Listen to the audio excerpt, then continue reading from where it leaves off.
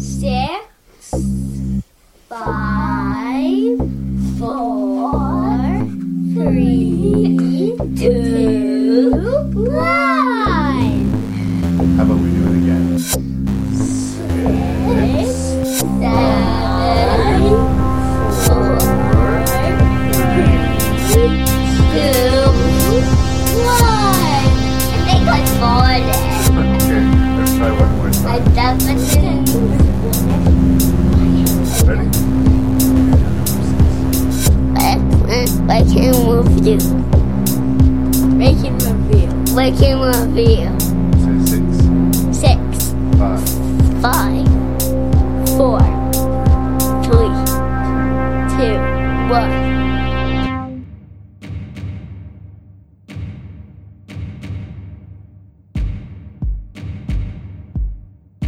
Hello and welcome to another fun-filled edition of Rank and Review. You're going to be hearing another familiar voice this week, and I usually don't have the guests together that closely. I like to break them up, but everything happens for a reason. You've chosen an interesting podcast to listen to this week because we are finally returning to one of your host and random Canadian Larry Parsons' deepest fears. That is sharks. Generally, the ocean by itself I find completely terrifying, but sharks, for some reason, really press a nerve. So, we're going to talk about 6 shark movies, and I think you're in for a treat. As usual, go into it expecting there to be spoilers for the 6 films being discussed, and go in expecting to hear frequent coarse language. I'm sorry. Thank you for listening to Rank and Review. Please check out the website at ranknreview.ca. Please send feedback to ranknreview@gmail.com. That's ranknreview@gmail.com. Thank you so much for listening to the show, and do me a favor, tell a friend, and stay out of the ocean.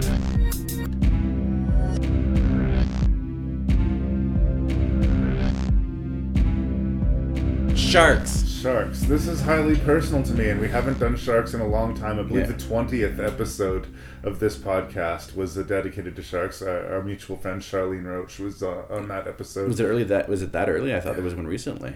Not just dedicated to sharks. We've talked about movies that have sharks in them from time to time. But a whole episode? We did a whole episode of Water Monsters with Matt Risling, where we talked about like Piranha and Deep Rising and Deep Star 6, which we way oversold for some reason. Yeah, but I love the fact that how you guys were defending that movie. Sharks is highly personal to me. I mean, I hear people talk about how they're terrified of bears. Yeah. And at least once a year or more, if I can do it, Mm-hmm. I put myself in bear territory and go traipsing in the woods. A lot of the time by myself. Last summer, I actually admonished myself because I did one of my little I'm taking off into the woods for a little while. Yeah. And I realized about maybe an hour in that I left my phone. It was just like, it was that perfect horror movie scenario. You finally did a really stupid thing. The one time that I'd fucking break my ankle on a hike or something would be the one time that I didn't bring my phone. Right? Yeah. So, it shortened my hike when I realized that. Yeah. But I don't mind doing it. I'm more scared for my kids than I am myself as far as the wildlife. Yeah. Anything there is typically looking to eat something significantly smaller than it is, and I'm a pretty big fellow. Yeah. And so I can walk in the woods. And bears are creepy, man. Mm-hmm. They can get right up next to you and you won't hear them. For such a huge animal, they are quiet as fuck. Yeah. But still, I'll go out there, I'll sit and chill my ass out on a log in the middle of the woods and just drink it in. Yeah. No problem. You know what I won't do? Yeah. Fucking sit on an inner tube in the ocean anywhere comfortably. Mm-hmm. I was honored enough to be invited to your wedding in Cape Town, South Africa, which is one of the most highly concentrated population of great white sharks in the world. Driving distance from where you had your ceremony. And I was hanging out on that beach pretty close by to where we were staying, and I went out nipple deep into the surf. Mm-hmm. And a shark would have to swim through an ocean of like legs to get to me. But that was as far as I could go. I am unreasonably terrified of sharks. Mm-hmm. Now, the question that I have to ask myself upon talking about these movies, because a lot of the movies we're going to talk about, I don't think you could say were let's say in quotations, good Yeah. movies. Yes. Almost all of them, even the worst of them, it seems at some point, will trigger that sort of no shark response in me. Yeah. I do not fucking like sharks. Yeah. So the movies are most of the way there for me to a large degree. Yeah. So I'm always happy to talk about sharks, and I'm thrilled Yeah. to have you here with me. Aw. What would you like to say as way of introduction for the shark attack episode? Well, like you, I wouldn't say quietly obsessed with sharks, or have been quietly obsessed with sharks. I mean, once again, this goes all the way back to Jaws, really. Yeah. I mean, that's kind of where it really started, with my fascination with sharks. I kind of have this weird love-hate relationship with them. Especially good ones, because it reinforces the fear that these sharks can be dangerous animals. But in reality, I mean, don't get me wrong, shark attacks do occur every single year. In fact, there's probably a shark fatality every single year. I think that average globally is something like 3 to 5 a year. Yeah. Fatalities to sharks. Yeah. However, for the most part, sharks, they're like fish. They're just fish that are instinctive creatures and are way more hunted, either eaten or sold for their luxuries. Like even that trailer of that film. They're fish with a permanent grin of stuck in steak knife teeth. Right? But you know what I'm saying, though, that Jaws and a lot of these movies and the other way sort of reinforce that drive to really hunt this animal. I wouldn't be surprised that out of the ocean, that particular fish is probably one of the most hunted, deliberately hunted. Mm-hmm. So now when I watch a shark movie, that thought kind of goes in the back of my head that I'm supporting that in some sort of way. That's the hate angle. At the same time, a good shark movie like Shark Attacks is a terrifying thing. You can't not exploit that animal for fear. You just can't not. It's a terrifying animal. And any kind of thing, like we talked about in the Water Monsters episode, if you're floating in the open ocean, you're in a bad situation already, let alone all of the things underneath there that would happily eat you. Right? I don't know. I think Jaws is responsible for cementing in sharks specifically, but really anything. I wouldn't like to be, I wouldn't like to be mauled by any kind of sea creature. Thank you very much. Yeah. I think one primal thing that shark movies really works for them is, like, on land, for the most part, we might have a fighting chance of getting away. On land, a shark can be crushed by its own weight. Yeah. They're actually useless outside of the water. Yeah. But they are absolutely fucking lethal in the water. That's the thing. It's not really our universe or, our playground. It's a creature that could easily, outswim us, is way faster, probably a lot stronger in a lot of ways. Like it is something that it already has the advantages when it sees you. And I think that's something that at least speaks to, quote unquote, man thinking we're the most dominant species on the planet, and we're sure not in the ocean. Yeah. There's also, going back to the Quint speech in Jaws, the black eyes, the doll's eyes. Yeah. And I guess bears have that quality too, where their eyes are just black. But it's not personal. There's an indifference to sharks. If you're in their domain and they're hungry, they just get to eat you. Yeah. Movies will put malice or evil intent, and we can point and laugh when that happens. Yeah. But it's just an animal doing its thing. So the fact that it's not evil, that there is nothing to your death other than to feed that fish that day, just sucks. Yeah. And every now and then I'll be blindsided by sharks in movies. We revisited it a few months ago on the show, The Perfect Storm. Yeah. There's that scene where the shark sort of gets splashed onto the boat. Yeah. There's this movie, The Matador, with Pierce Brosnan. Mm-hmm. There's a scene where he just dunks himself into a swimming pool, and they cut from that shot to a picture of a shark. Mm-hmm. And it was so jarring to me, it made me lift my feet off the floor. Like, there's something crazy. West Edmonton Mall is hosting this October, as we were talking. November. Or is it in November? A screening of Jaws in the water park, where you can float and like the whole place is temperature controlled. The water is warm, the atmosphere is warm. You can air dry there and not, you're in a controlled, chlorine safe environment. Yeah. I can't help but wonder if it would still fuck with me though. See, I kind of want to go to that screening just for that fact. And once again, it's one of those irrational fears that that you'll go home safe. Again, to pay $25 to see a movie I've seen 1,000 times is the tough sell. I know. But it's like that sort of meme that was on Facebook recently where it's a picture of an under the water of a pool, your general regular pool. And the meme tagline kind of went,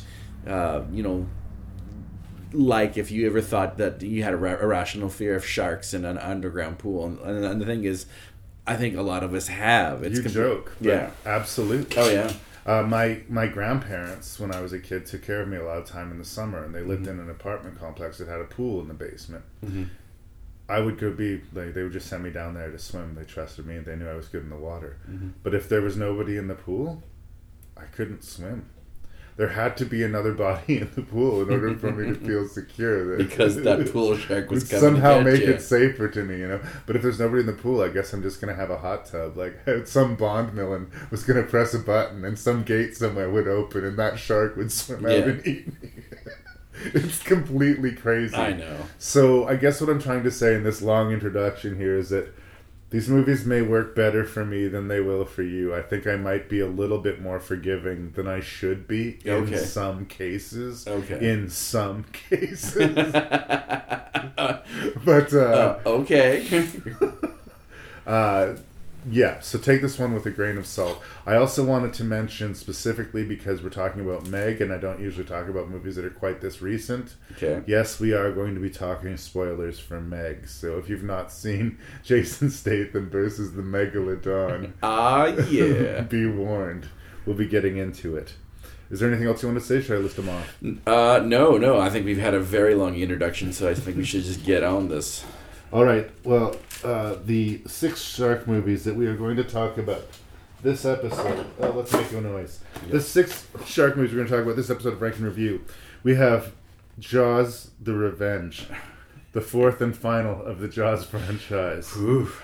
We have the USS Indianapolis, yep. Mario Van Peebles' take on the very true and horrifying historical event in which a lot of Navy members were fed to sharks and drowned and terrible things happened. We're going to talk about Open Water 3, Cage Dive. Yep. We're going to talk about The Shallows, the aforementioned Meg, and we're going to wrap it up with the immortal Deep Blue Sea. Yay! You ate my bird.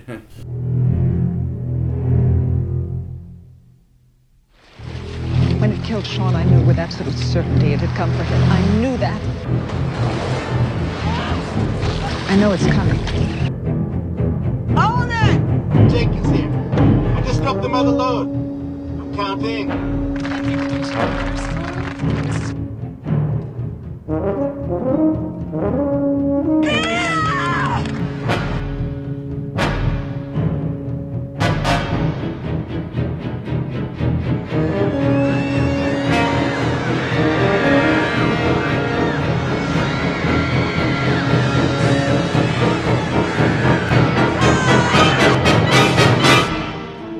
Okay, so not too long ago, our mutual friend Matthew Risling and I talked incredibly... Former Rank and Review champion. Talked incredibly unfavorably about Jaws 3D. In fact, we were kind of foaming at the mouth about it. It was really bad, but I cruelly, at the end of it, offered this, that it didn't even have the distinction, after all of our conversation, of being the worst Jaws movie. Because this fucking Jaws movie exists. Yeah. Now, I watched it again, and it had been a long time since I'd done anything but maybe the, quote, highlight reel of Jaws 4. Yep. Excuse me. I'm not sure if I'm willing to retract my statement, but I'm now not sure which of these two is worse than the other. Rest assured, they're both fucking terrible. Yeah. So what we have here is a fairly earnest idea for a sequel. Like, they want to approach this movie, and they want to be, I think, respectful to the original movie by, like, mimicking exact scenes. Yeah, the road to hell is paved with good intentions in that regard. Yeah. And being much more of direct to the franchise than Jaws 3 was. We're back with the Brody family. Yeah. And Lorraine Gary is back in the lead role. And it's a movie that doesn't know a lot about sharks at all. From a writing critique standpoint, I would just say do at least a minimal research if you're hired to write Jaws 4. But largely, it's melodramatic, it's overblown, it's not scary, and I hate it. Yeah. That's where I started with Jaws the Revenge. Wow. Where do you start with Jaws the Revenge? Well, I know where it should have ended, and that's before it even started. The logic in this movie is just baffling. To be perfectly honest, I think the person who is truly and utterly responsible for being this massive turd of a film is actually Joseph Sargent. Yeah. To be perfectly honest, there's an interview of him, and he talks about the making of this movie. I mean, he's talking about a lot of his projects, and it's quite fascinating to hear him because he knows he made a terrible movie. He doesn't hide it. He smiled, but he's embarrassed talking about it, going, "Yeah, well, I'm sure you probably want to hear about Jaws Revenge and how that didn't work." Well, there's good on you. I mean, lesser filmmakers would Yui Bowl it and say, no, I'm a genius. You're the problem. Yeah. But he was basically given a creative and financial blank check by the studios. Yeah, that makes it so much worse. I know. Like, just wait till you hear. And he says he was seduced by that, but he even knew going in that this was going to be a bad movie. But he was just seduced, obviously, with the idea of having a complete creative control. Because this guy, he had his big heyday in the '60s. Like, this is the guy that made the original, The Taking of Pelham 1, 2, 3. Right. So before this movie, he could be called a legitimate filmmaker. Yeah, he was. But he was the one that came up with the whole. He said, "I want to have a mystic angle with this movie." Look, it's the fourth in the franchise, and as far as I'm concerned, the franchise is well shat to bed. Yeah. If they wanted to try something different, which I suppose you could argue they did, I could be supportive of that. But if you're making a bad shark movie, go ahead and make a bad shark movie. Just know that that's what you're doing. Right? There's something so schmaltzy and feel-good and mushy about the family relations and the cute little girl and the romance between Michael Caine and Lorraine Gary, none of which we care about. And, if the payoff that we wait through those boring, pointless scenes through are these, awesome shark attack moments, there's very few scenes that could qualify as exciting in a movie. Yeah. This is not the first time, or not the last time in the podcast we're going to be talking about Mario Van Peebles. Yep. He directed USS Indianapolis, and he is in this movie with a frankly embarrassing accent. Yeah, man! Jamaican accent sort of reminds me of the Dave Chappelle Jamaican accent in Half Baked. Yeah. In that it was a comment on how that wasn't a good Jamaican accent. Why did he have to have a Jamaican? If it was that bad, if that was the best Jamaican accent he could do, couldn't someone just say, look, let's just lose the accent. You're just his buddy. It doesn't matter where he came from. It was really important to everybody that we hit that. Okay. Well, let's roll up our sleeves and talk plot. Yeah. Did you ever read the novels? I can't talk. The novelization of this. Not of the. I've just read the Benchley's Jaws. That's it. Okay, because in that book, sadly, I have. Well done, sir. Yeah. Well, yeah. Anyways, one of the side stories involves, why the shark is taking this thing so personally. It's actually been cursed by a voodoo high priest who had a vendetta, some argument with the Brody family way back then. And so for his mode of revenge, he actually, curses the shark. So he sicks the sharks on them. Yeah, and it Nice. has to, of course, slay each one or eat each, the rest of the family. And that's why the shark takes it so personally.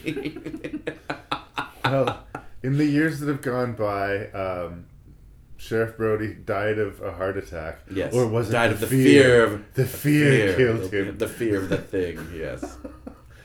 Ooh. But they're still hanging around Amity, and his younger son has become the sheriff, or one of the sheriffs of the area. And while trying to take care of a delinquent buoy, is killed by the shark. Yes. He's been biding its time all these years, waiting to get to proper kill size, I guess, to enact this revenge. And presumably, I guess, set this trap for him, knowing that it would be him sent out. Because this is a because this time it's personal. It's a super personal shark. So then her other son, who wasn't at all traumatized with his shark encounter, who is now a marine biologist, which makes total sense. Yeah. Right. And again, this is completely assuming that Jaws 3 didn't happen. This movie is too good for Jaws 3. Yep. Right? So he says, come to the Bahamas, we have no sharks here? Yes. Yeah. Well, that's just not true. I mean, they don't typically have great whites, but I mean, there's a large population of sharks around the Bahamas, and great whites, as far as we know, go wherever the fuck they want. But basically, you just take her to a place where there's even more ocean than Amity, right? To forget about her son being killed. If you want this to make no sense, of course, she's, getting so upset and telling them that Michael has to quit his job as a marine biologist and they're never going back in the water. The very next scene, they're on a boat. The whole family, her included, are on this boat, transporting cars. The ferry. Yeah, and wouldn't you be like, no, none of this movie has any common sense. None of it. It's always plot over character too. Like the fact that her son sees the shark and somehow knows it must be the same shark, that she's right, and then decides to keep that from her, makes him A, terrible, and B, so fucking stupid. Yes. So it is personal, and it swam basically the world via the oceans to follow our family here. Yeah. And I'm going to continue to scuba dive. Just fine. Yeah. Wouldn't it be quicker to put a fucking gun in your mouth? Probably. Well, there's even this scene in the first quarter of this film after the younger brother has been eaten, and Michael and his wife are having this somber bonding scene on the beach, and then halfway through his monologue, he just starts to sprint away, and she asks where are you going? Nowhere. End scene. Not even the choices just do not make sense. Somebody was asleep at the wheel at the studio. Either that, or Lorraine Gary used to be married to one of the head of production at Universal at the time that this film was being made. So maybe it was it's just for my wife. And look, I hate being fucking mean like this, but I'm going to be fucking mean like this. Yeah. Lorraine Gary was at one time sort of a well-respected TV character actor, and she was sort of known for bringing the reality to her character. Yeah. But in the time between Jaws and Jaws 4, one too many people told her what a great actress she was, because... Yeah. I'm sorry, I think she actively fucking stinks up the place in this movie. Okay. And the fact that she's sharing the screen with Michael Caine doesn't help her any, because Michael Caine makes everything look easy. Yeah. But famously, even he missed receiving his Oscar for shooting this movie, and he famously said, "I've never seen Jaws 4, but I have seen the house that it bought." Yeah. Another actor who clearly didn't give a fuck, but when you watch the movie, you can't tell that he doesn't give a fuck. Yeah. It looks like he's giving an earnest performance in a completely shitty fucking movie. Oh, I'm sure he had a lot of fun making this movie, actually. Well, I mean, nice locations, the Bahamas. I mean, there's worse places to shoot a movie, and it's fun to be on the water. Yeah. But the movie is, like you say, nonsense, and with the whole voodoo angle cut out of it, I mean, it makes less sense. But if those voodoo scenes were in the movie would be longer, and I don't want that. Well, it would just be so far left field.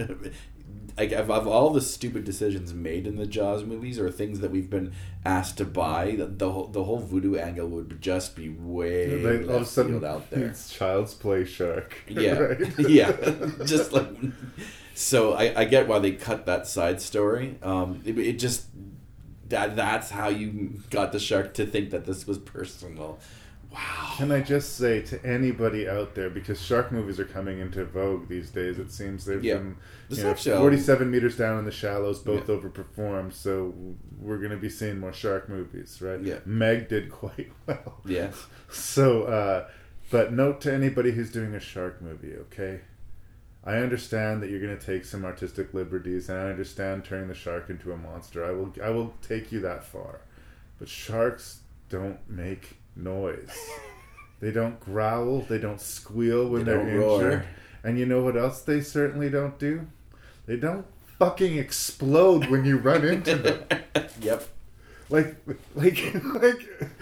if they even did a throwback to the original Jaws and had it swallow an air canister or something, and we were to believe that it just chose that random moment to explode. Yeah. But I'm serious, in the climactic moment of this fucking movie, the prow of the ship rams into the shark as it jumps out of the water, and the shark blows up. Yeah. It explodes. Yep. Like sharks do. Yeah. A man is bitten by the shark, pulled off the boat, and then disappears from the movie for a half an hour. And then swims back up to the wreckage. It's not a half an hour, but you think he's dead. He's suddenly okay again? Yeah. No, of course, no. It's so, on a basic level, like everything was so obviously catastrophically off. Yeah. It's amazing that they let it to go forward. Yeah. It had to be that creative blank check that you were talking about. Yeah. Nobody was keeping an eye on this. It was enough that they were making a movie called Jaws the Revenge. Yeah. The rest was just going to fucking take care of itself. Yeah. Oh my God. I know. Do you want to hear something even worse, though? What's that? If you watch that interview with Joseph Sargent, one of the things that he spends the most time on, and he was most worried about even in the writing process, was how to kill the shark in a different way. He spent the most brain energy on that, how to kill the shark a way that we haven't seen before, and just in a different way. And the end result is, wow. He did not figure out how to kill the shark. He did figure out how to kill the franchise. Yeah, he did. He really did. But what's even more mind-boggling is this movie made money. Like, it cost, I think, this is like 89, is this movie? Something like that, yeah. Yeah, like at the time. 1987. 1987, okay. So this is the summer of RoboCop and Full Metal Jacket. Just take that in. Anyways, I lost my point. I was in a good mid-rant. You know how much money this movie made. It cost about $10 million. It made $50, and that's in 87. And this is just a case of the studios picking people's pockets. Yeah. They can get away with the same bullshit right now with the Tremors. How dare I? With the Transformers franchise. It doesn't matter how shitty the next Transformers movie is. Yeah. As long as it makes X amount of money, whatever. Do what you will. Yeah. But god damn. So as far as I'm concerned, Jaws is immortal. Yeah. Jaws 2 is a very, very lesser but enjoyable romp of a movie. Yeah. And then no more Jaws. You know, one thing that is like sacrilegious, and this actually comes from a film in this franchise, is when they try and mimic that table scene that worked so well in the first, and then they do it here. Like, it just seems... She watches her son do the same mimic game that her husband had done with him when he was a child, when they're just copying their mannerisms at the supper table. Yeah. And it feels vaguely disrespectful. It does. It's not even like a slap to the face. I would call it like a cock slap to the face. Yes. And they were trying, again, that Spielberg love family thing. They were going for that, but it was too goofy. It was just disauthentic. Yeah. And like not authentic. Yeah, you didn't believe it, and the rest of the movie was too goofy. No matter what ridiculous thing happened in Jaws, and some ridiculous things happened in Jaws, you believed it, and you cared about the characters. Yeah. In this case, I neither believed it Yeah. nor did I care about the Yeah. characters. Even more is like the flashbacks that happen in this film, which is already just terrible. Let alone yet another dream sequence. But the fact that she remembers, for an event that she wasn't even there for at the very end, just smile, you son of a bitch. Like, He must have really painted a picture when he told her the story. Yeah, it's just like no. Well, let's just keep it simple. Okay. Don't watch Jaws 4 if you haven't. Yeah. If you have, we feel your pain. Good enough. Oh, Michael came without a shirt. Or his shirt is not wet, excuse me. That one too. Oh, no, it's good enough. Yeah.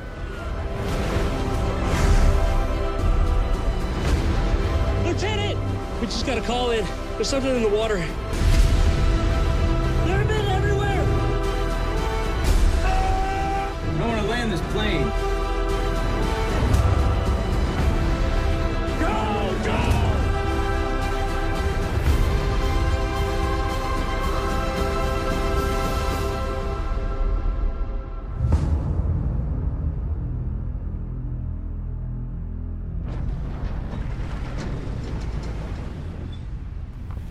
I keep repeating myself in the podcast world, but I've been bumping into it recently. There's something about movies that are really well-intentioned that when they fail, it kind of hurts more to me. Yep. I think that this movie was really earnest and really well-intentioned and really wanted to pay tribute to the men who, both lived and died on the USS Indianapolis. I do believe an earnest attempt was being made to make like an grand Oscar bait epic. Okay. And I think the problem is the approach. We've all seen this movie, in not this particular scenario, but we've all seen this sort of, heart on our sleeve war epic. It was kind of perfected by Band of Brothers in some respects. Yeah. And it kind of wants to be that. And I think what the movie is, and this might come off as disrespectful, but what I think as a fan of, shark cinema and horror movies is this should be a survival horror movie. Yes. And it's an Oscar bait epic instead. Yeah. This should be a gritty, hard tale of immersive survival through a nightmare experience. Yep. And it's a bunch of really, really, queasily manipulative, I think kind of cheesy attempts to pull at heartstrings. They should not have been trying to get tears from me. They should have been trying to scare me. Yep. And I know that there are a lot of people who would disagree with that approach, especially with something that happened that is true and historical. Yep. But if you look at the reality of the story, there's nothing about this scenario that isn't absolutely fucking horrifying. Yeah. The fact that it is true, the aftermath of it, the fact that the captain was blamed for the whole thing and eventually ended up taking his own life. This should be a hard, honest, frank, brutal movie. Yep. And it's not. It's not. It's another war epic. I get the feeling like Mario Van Peebles really wanted to make his war epic, and he got to, but something got lost in the translation for me. There's a decent cast here. There's good beats to the movie, but there's enough that pushes back, that makes some stuff that they're striving to make authentic feel inauthentic at times, which is bad. But worse, just kills kind of the narrative stakes for me. This feels like one of the 100 documentaries I've watched on this. This feels like a reenactment. They didn't put me there. Yeah. They didn't put me there. Well, the aesthetics, or even just the sheen of the movie itself, like how it looks for the first half of it, feels like a Hallmark movie more than anything else. Or I even agree with that sort of aesthetic of those docudramas they do when they have shark attack episodes on Discovery. Yeah, it does feel like that, and it does cheapen what is actually a pretty terrifying story. I get why, especially in America, it's a military state. It would feel exploitive to make this a straight horror movie. I understand it, but that's the approach I would take, honestly. Well, I think it would give them, it would give at least authenticity to the sheer horror that these people probably went to, and make the audience feel that. I think it would be a lot more palpable. Just the plain, on the surface facts of the case are fucking terrifying. Yeah. The fact that they had almost no shark attacks on the survivors for the first 2 days, because the sharks were eating the dead first, by itself is fucking horrifying, right? Yeah. The fact that that number given in Jaws, it was 1193, I believe he said 1,200 men went into the water and 300 came out. Yeah. Close enough. Yeah. And yes, I know a lot of them died from drinking salt water or their residual injuries, but a fucking lot of them were eaten alive in front of their buddies by sharks. Yeah. And while you're floating there, night and day, all you can do is watch your buddy every few minutes getting attacked by a shark and take relief that his screams aren't yours. Yeah.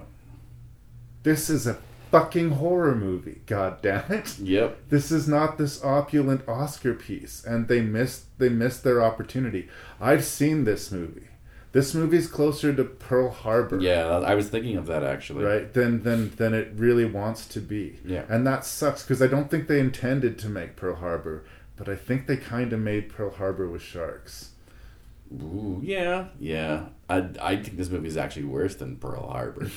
There's at least some air of quality that Pearl Harbor at least has. Where it does feel cheap. It's although it is like a $50 million movie, so they had the budget for some things. I will say this though: when they finally do get to the shark attacks, the movie does have some heat. It does have something to it.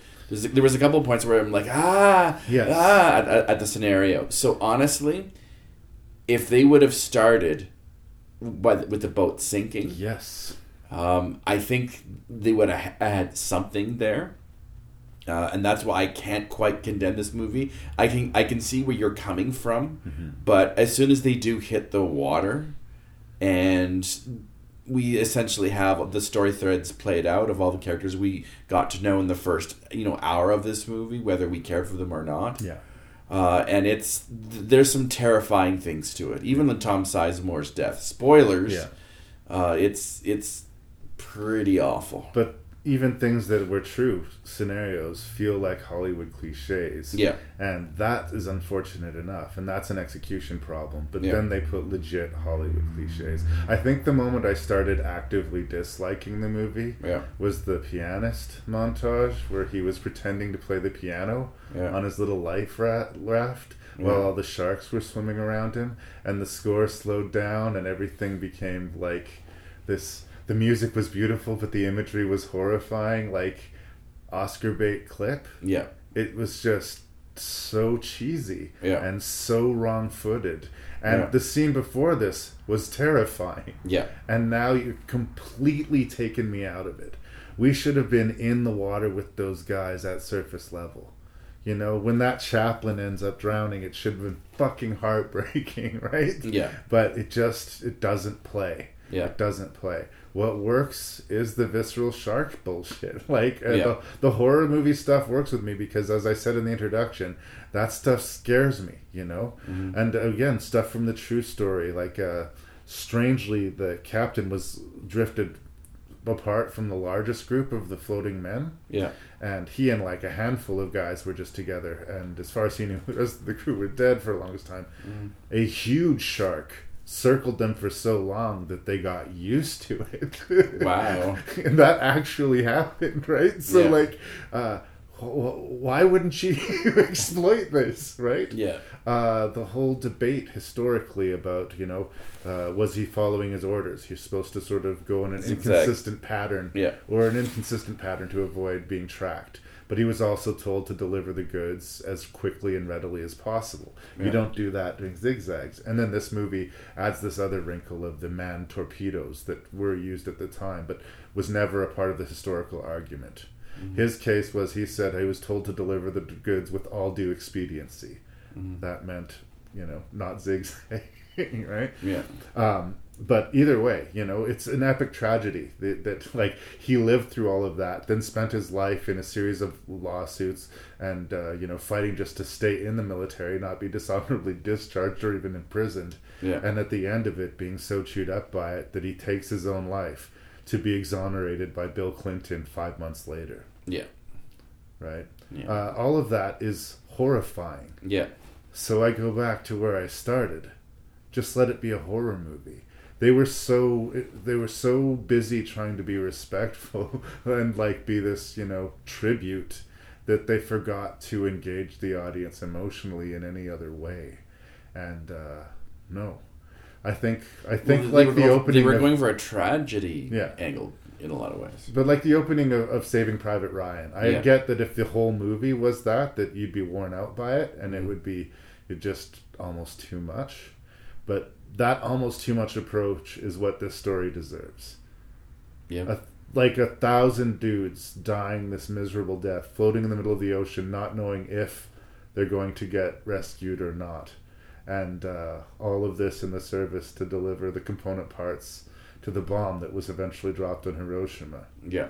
Like, if it was written in a novel that was fiction, people would have said it's a little fucking much. Yeah. But all of it happened, and it deserves a better goddamn movie. Kind of really does. And what is Thomas Jane doing in this movie? He has such a small role, but arguably is probably a bigger pull now than Nicolas Cage is even.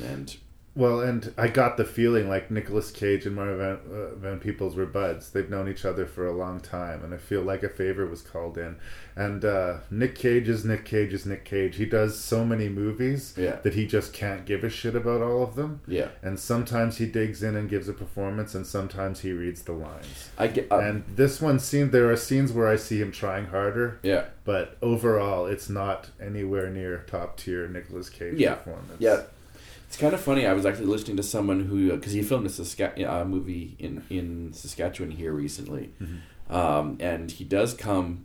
The one actor said he came like very, very prepared and knew all of the lines, not just his. Right. So I just get the sense that he treats his craft quite passionately and is consistent in it. So I don't know. There's like the manic, crazy Nicolas Cage, right? Yeah. And then there's the sort of serious, stoic, hard Nick Cage, and then there's just ghosty Nick Cage, who's just neither here nor there. I think that interestingly in this film he kind of plays the field a little bit, but it's again not by a large portion not one of his strongest roles. Yeah. I feel weird, like it's just a movie that I wanted more of. Like you knew that they were going to make a movie on this subject, and the fact that it came out in 2016, and as far as I know, was made like zero ripples. Yeah, like not very many people. Its journey from theaters to the $5 bin in Walmart, where I secured my copy of it, was shockingly quick, and the movie kind of deserves that, but the subject of it deserves so much better. Like, I'm sounding more hostile towards the movie than I should be. I do think there's some technically nice filmmaking. Some of the acting in it is decent. Yeah. The older characters are all recognizable stars. The rest of the cast are pretty much all newbies, and I kind of like that. Yeah. It's harder to know who to trust is going to live through this. If one of them was fucking, I don't know, Brad Pitt or Channing Tatum dog paddling around in there, we'd kind of feel safe with them. Yep. So they were good choices. I'm not going to be too mean on Van Peebles. I just think it was the approach. Mm-hmm. He wanted to honor and pay tribute, and he should have wanted to scare us. He should have wanted to make this a visceral survival horror. Pay them the actual respect and really focus on how horrible. Don't sugarcoat it. Yeah, and don't have the bog it down with really cheesy cliches of two guys fighting over a woman kind of thing, because no one cares. Well, we're going to talk about that in a minute. Okay. Not for this movie, I mean. The love triangle being problematic element. Okay. Is there anything else you wanted to say about Men No, of Courage? I mean, I feel the same way where the sort of classic tragedy angle they were kind of going for this movie is the wrong choice. But when they actually get into the water, I do think the drama itself and the shark attacks itself are at least worthy of a look. They just really should have started right at before the boat starts to sink, and maybe given a little more character depth, or just start this movie with with the mission already going and get to know the characters that way. Oh yeah, and then have. I would have liked it if by the end of the opening credits, so like the directed by Mario Van Peebles was on a sleeping face of a guy in the ship, and the fucking hull ruptured with the fucking torpedo hitting. Yeah, and we start where they start. What happened? Where are we? Yeah, what the fuck is happening? Yeah.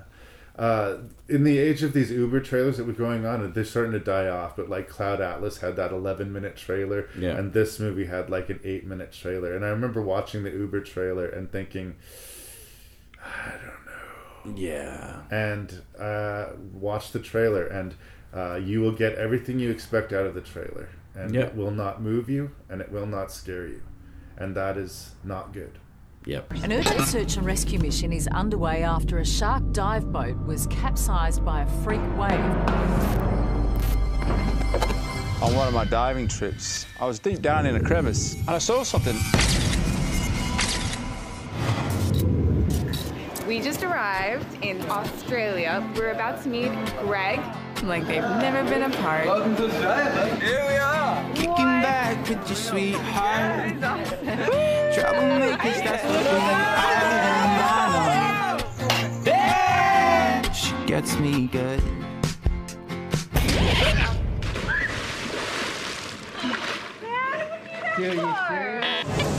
Tomorrow, that's gonna be us right in there.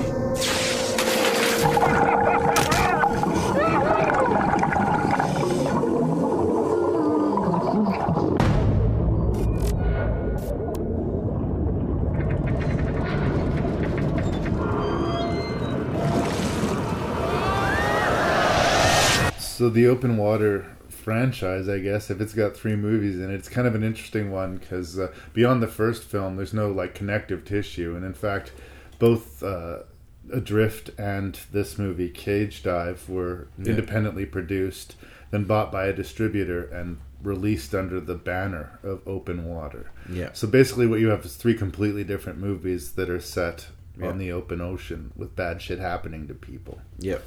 The first and third one more specifically has to do with sharks. Yeah. The first one I found to be like an intensely frightening experience. I remember seeing it in a movie theater in the middle of summer coming out. It was July. It was like 28 degrees. Yeah. And I still had goose flesh. I just felt cold and emptied by the movie, which is to say it was an effective horror movie. Yeah. That was sort of shot in a verite style that some people sort of confuse for found footage, but is not. Open Water 3 Cage Dive is a found footage movie, and as people who've listened to this show knows, I tend to work defense for found footage. I don't hate it the way a lot of people do that sort of subgenre. Yeah. But I will concede that this movie has a lot of fucking problems that come attached to the found footage thing. Yep. The cliched way in which we are hand-fistedly fed information about the characters before shit goes down is really difficult to swallow. Yeah. And instead of making us ingratiated to the characters before the shit hits the fan, it kind of accomplishes, at least for me, I don't want to speak for you, the opposite. I'm not really a fan of any of these people. They're these bunch of like obnoxious kids who are, cheating on each other, lying to each other, fucking each other over. None of them are sympathetic. Yeah, they're trying to make an audition tape to be on a shallow as fuck reality TV show. What I will say is when finally shit goes down, the movie does get scary. Yeah. Actually, what it reminded me of watching this movie was you took me to see the Blair Witch sequel. Yes. It was like that movie eventually got quite fucking scary. Yeah. But by the time it had gotten quite fucking scary, it had pissed me off so much that it was hurting my enjoyment of the overall thing. Mm-hmm. There's some really intense stuff in this movie. Yes. And there's some really boring, shitty stuff in this movie. Yes. And it feels long at like 84 minutes or whatever it is. It's under an hour and a half. Yeah. It feels long. That said, when you have people being mauled by sharks in the dead of night, and when you're getting the point of view footage underwater of their dangling feet as the sharks swim just below them, was I scared? Yes. Yes, I was scared. Yeah. But overall, the experience is frustrating. It's almost like the worst kind of compliment or the worst thing I could say is like, watch the good parts of Cage Time. Skip like the first half an hour of the movie. Half an hour? I would skip the first 45. Honestly, start it when the rogue wave hits the boat. Much like the last review that we have, the movie we talked about. Everything Once they're in the water and the shit has hit the fan, it has a pulse. Yes. But we are sort of privy to the first 45 minutes of like three people that really are, privileged. The more we learn about them, the less we like them. Yeah. And even the twist of, both brothers are sleeping secretly with the same woman didn't seem that much of a shocker. I when that little gem was dropped, I was by no means surprised by it. It was just sort of like, oh, here's what this is. And it just felt so easy and sensitive. Unnecessary. Yeah. Like, I'm sensitive to it. I mean, the love triangle is a common use. It's in fucking Book of Trespasses. We have a love triangle. The idea of people competing for a love interest is a tale as old as time. Like, I guess I shouldn't... You can't really admonish it for its existence because it's a tale that's been told before and will be fucking told again. But it did seem like the most obvious and easy way to create imaginary stakes in a scenario that needs no imaginary stakes. Once you're in the water, none of that fucking shit should matter. Yeah. And frankly, I understand it's the nature of the movie and they're trying to manipulate our emotions. Yeah. The way they consistently fuck things up for themselves made me continue to not like them. Yeah. They actually find a goddamn life raft and manage to sink it because they're fighting amongst themselves. Yeah, and at that point, I'm just like... Either kill yourselves now or just swim away from each other. Yeah. Like, you're clearly not going to be able to work together in any realistic way. So, I mean, you'd have as good or better chance if you all just swam in a different fucking direction after a point. I get the whole, fight or flight, psychology that kind of goes with a lot of these movies. That, that is a familiar trope, but even that fight over the flare, and it's coming, it just seems A, forced, B, I don't believe it. Yeah. I just don't believe it. You can't be that stupid. Yeah, I mean, being in even then they do that well. That one scene where they're floating in it and they're still getting bumped. Yeah, that is horrifying. No, that works. It's still better than being in the fucking water. Yeah, and nobody, no matter how furious they were with anyone else, no matter how right they thought they were, would risk that fucking raft. Yeah, it just wouldn't happen. Yeah, even if you hated each other. Yeah, you're all in this together. Yeah. And that shit can work itself if and when you get back to land. To me, I like to think I'm a fairly gentle person. Yeah. That would reduce me to an act of murder almost at that point. Yeah. It's we were out of the water. Yeah. We were, by contrast, safe. Yeah. We were dry. There was provisions here that could help us to survive. If we made it to morning... For weeks, even. Yes. If we made it till morning, we were out of this fucking thing. Yeah. I would have understood him fucking drowning that dude afterwards. It's hopefully the sharks will... Well, it's her fault, but it very quickly, once they get out of that situation, she's removed from the equation. Honestly, at that point, there's all three of them are still alive. I would have take her. Yeah. You can have her. Take her and her bloody foot. Yeah, and swim off that way. Yeah, because just wow. But you can hear we are angry at the characters, and we should be sympathizing with them. Yeah, and I mean, I guess I'm registering with the way some people felt about the Blair Witch Project. Yeah, a lot of people hated Heather so much that they couldn't put up with her asking for forgiveness. They couldn't get past hating her. That's how I felt about all of the characters after a point. You're in the water with sharks and it's still about this personal bullshit between the three of you. Yeah. Just drown yourselves and spare me this 84 minutes. Yeah. Right? Yeah. But yeah. there are some terrifying moments. Well, I was just about to say, but it then scaffolds into one of the most horrific moments I've seen recently on movies. That burning of the boat with that...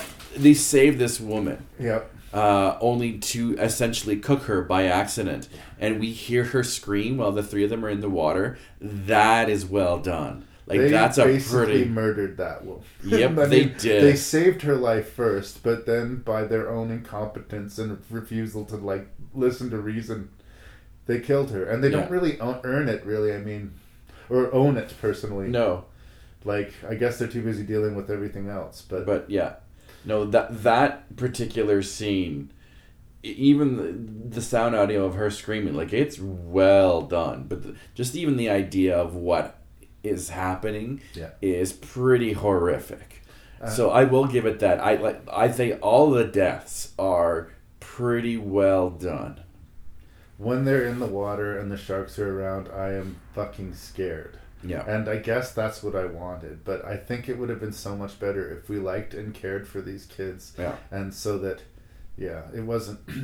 The movie, I think, it was padding itself to get to a feature length. There's a lot of scenes in the beginning that I felt like they were eating the clock a little bit. Yeah. But I think it was a mistake to implicitly say this is where this footage was found and these kids were missing. So we knew.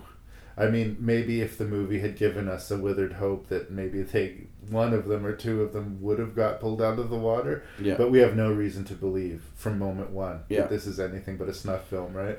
Yeah. So, moments that are quite effective from a movie that's clearly looks by execution because of the nature of the storytelling, low budget. Yeah. When that wave flips the boat and all the debris goes in the water and we see the people, the debris, and the sharks all in the same frame, looks pretty fucking good. I thought it was impressive. No, well, the director, I have to give credit where credit is due. A lot of the problems are with the script itself than at least the technical execution of it. This man knows how to build suspense and pay it off.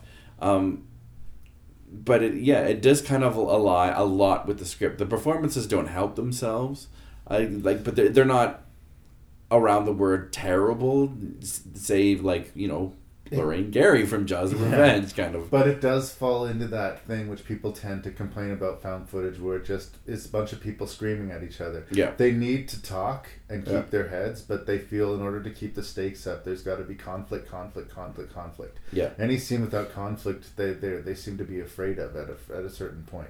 Yeah. They make us wait that 40 minutes or whatever, but once the shit hits the fan, they want to keep the stakes as high as possible, as long as possible, and it becomes less credible. Yeah, even the awful familiar trope of how do you keep on filming the scenes, which and it's a common complaint with the found footage genre, anyways. Some films can get around it quite well. Getting back to that new Blair Witch, I thought that was one of the strengths of it. Is explaining how and why this camera keeps on filming as everything falls apart. It's really hard to believe that this guy keeps on filming this movie when all this tragic stuff. At that point, early on, I would have dumped the camera and that's it. I'd be more concerned with survival. Forget the fact that this guy's got whatever camera that is.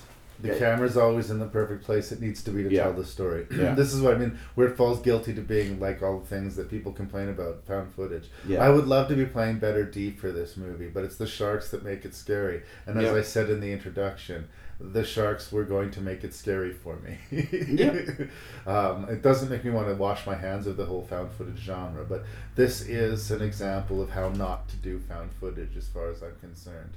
But I will,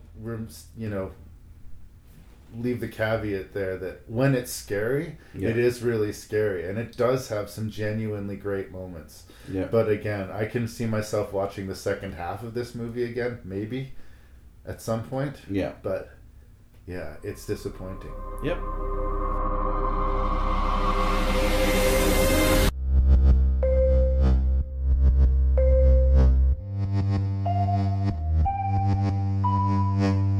Learning to be self-reliant takes time and hard work.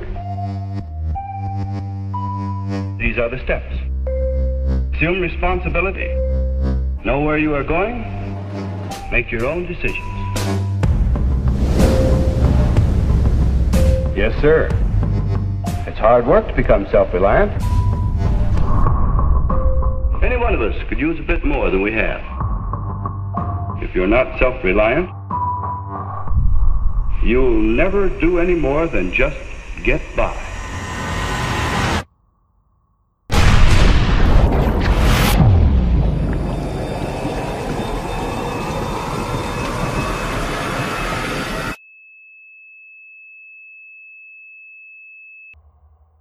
Little dose of self-reliance can do wonders. Now, you may think that's the end of the story. Actually, it's only the beginning.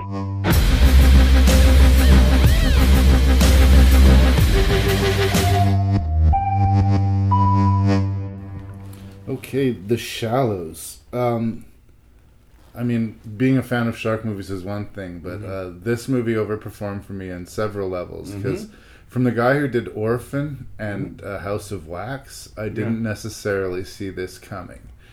Like Orphan's good, though. They're good. Well, like, House of Wax has got good set design and good sort of, like, there's a good visual stylist at work here, but the level of complexity to the shoot that they were doing here and how they're cutting from an actual beach location to actual sets to just the feat of making such a tough movie on the open ocean.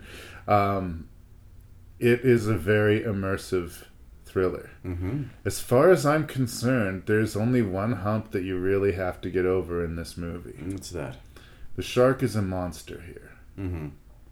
If you're going to be like, a shark wouldn't do that, I don't think that's credible shark behavior, blah, blah, blah. Yeah, then that's not going to work for you. Yeah. Because, the shark does kill an awful lot of people. And, the shark does have a free meal that it could be eating instead of constantly putting itself at physical danger to try and eat this one skinny, beautiful woman.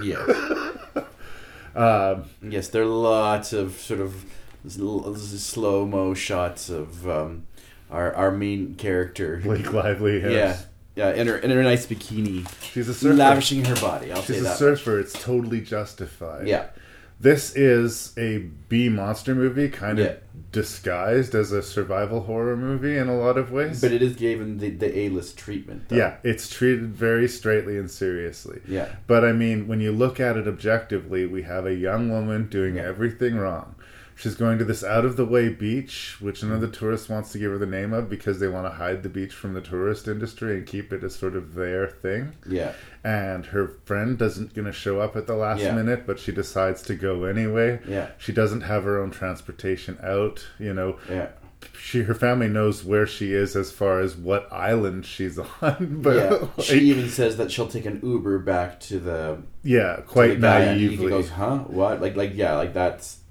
dumb. She puts herself, unknowingly, but she does put herself in this terrible position. Yeah. She's enjoying the surf, and she comes across the corpse of a whale in the water, and she knows right away she needs to get out of there. Yeah. And as she gets on her board and catches a wave out, she gets nudged off by the shark.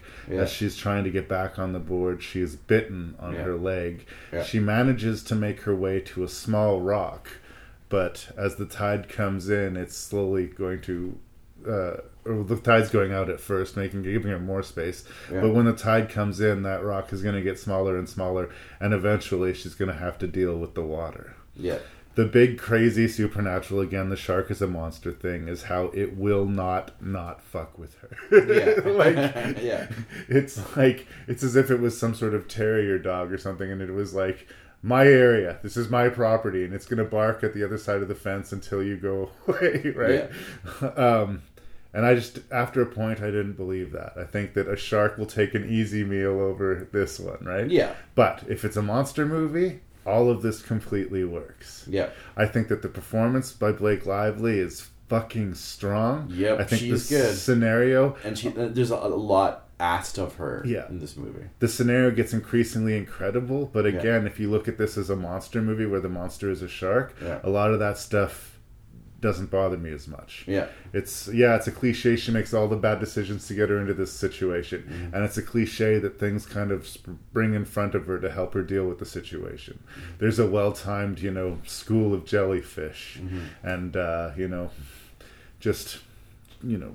she gets her hands on a flare gun. There's just, always a way. There's always a way, like there is in a proper monster movie. I have to say, though, I think it's a super strong movie. Yeah. It was really, really riveting and quite terrifying. And I've watched it several times, and it stands up. Yep. There's a few here, there's nitpicky little things that I could say, but honestly, like I said at the start of the review, if you can look at this movie as just a monster movie set on the ocean, and it's like a monster shark or a particularly evil shark, I think you're gonna have a lot of fucking fun with this. Yep. I was starting to get worried actually that how hard is it to actually make a thrilling or terrifying shark movie to be released by the big budget studios where we can believe the shark. Yeah. And it's not like they hadn't made very credible terrifying shark movies in between Jaws: The Revenge and The Shallows. Open Water was before this. What's that other one, an Australian one? The Reef. The Reef is also another well-made, terrifying shark attack movie. Another survival horror. Yeah. So it can be done, and I think that's how you do it in these days. The days of the Jaws, I think, should be over. Where if you do a more survival horror movie, you're all in, kind of. When you see her doing the self-surgery on herself to deal with this dirty bite on her leg, as they call shark bites, they get infected really quickly. Yeah. And you need to stop the bleeding, obviously. The fact she has the medical training and she talks her way through it, you feel every inch of that surgery. Yeah. Right? And she talks about, we're just going to apply a little bit of Novocaine or whatever over the surface area to help you with the pinch. But of course, she's not doing that. She does not have any kind of...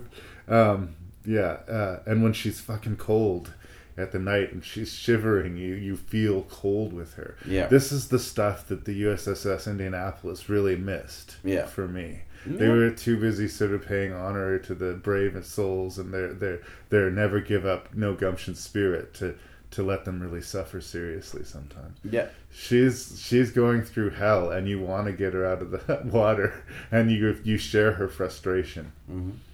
I even liked the cute little visual technical angle of the stopwatch that's used to sort of measure time throughout the movie, and even little ads on there's so much time till high tide or low tide. I thought were little attention to detail things that just amped the drama up a whole lot more. Yeah. So kudos to that. And it's a simple story. Like, it's not a deep, complex tale by any means. A woman gets herself into a really tough situation, and then she gets herself out of it. Yeah. But it's harrowing to watch. Right? Yeah. So it is some of the details that add that element of pathos and energy to the terror of this movie. Yeah.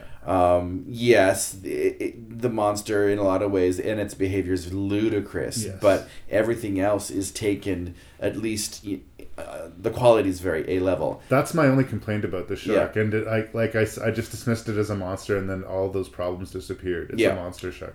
Yeah. But beyond that, it looks fucking fantastic. The special effects in the movie, especially for a CGI shark, it is fucking... I believe it. Yeah. I believe it more than I do in 99 out of 100. There was only a couple of shots where it was swimming really quickly where I kind of went, nah, but beyond that, it looked really good. Yeah, like as good as I've seen. Yeah.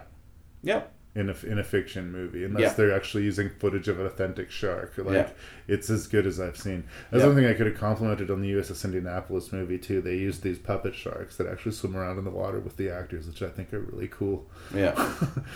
And they actually shot it on the open ocean, which I think is really cool and would have added a layer of anxiety to me if I was on that fucking set. Yeah, no,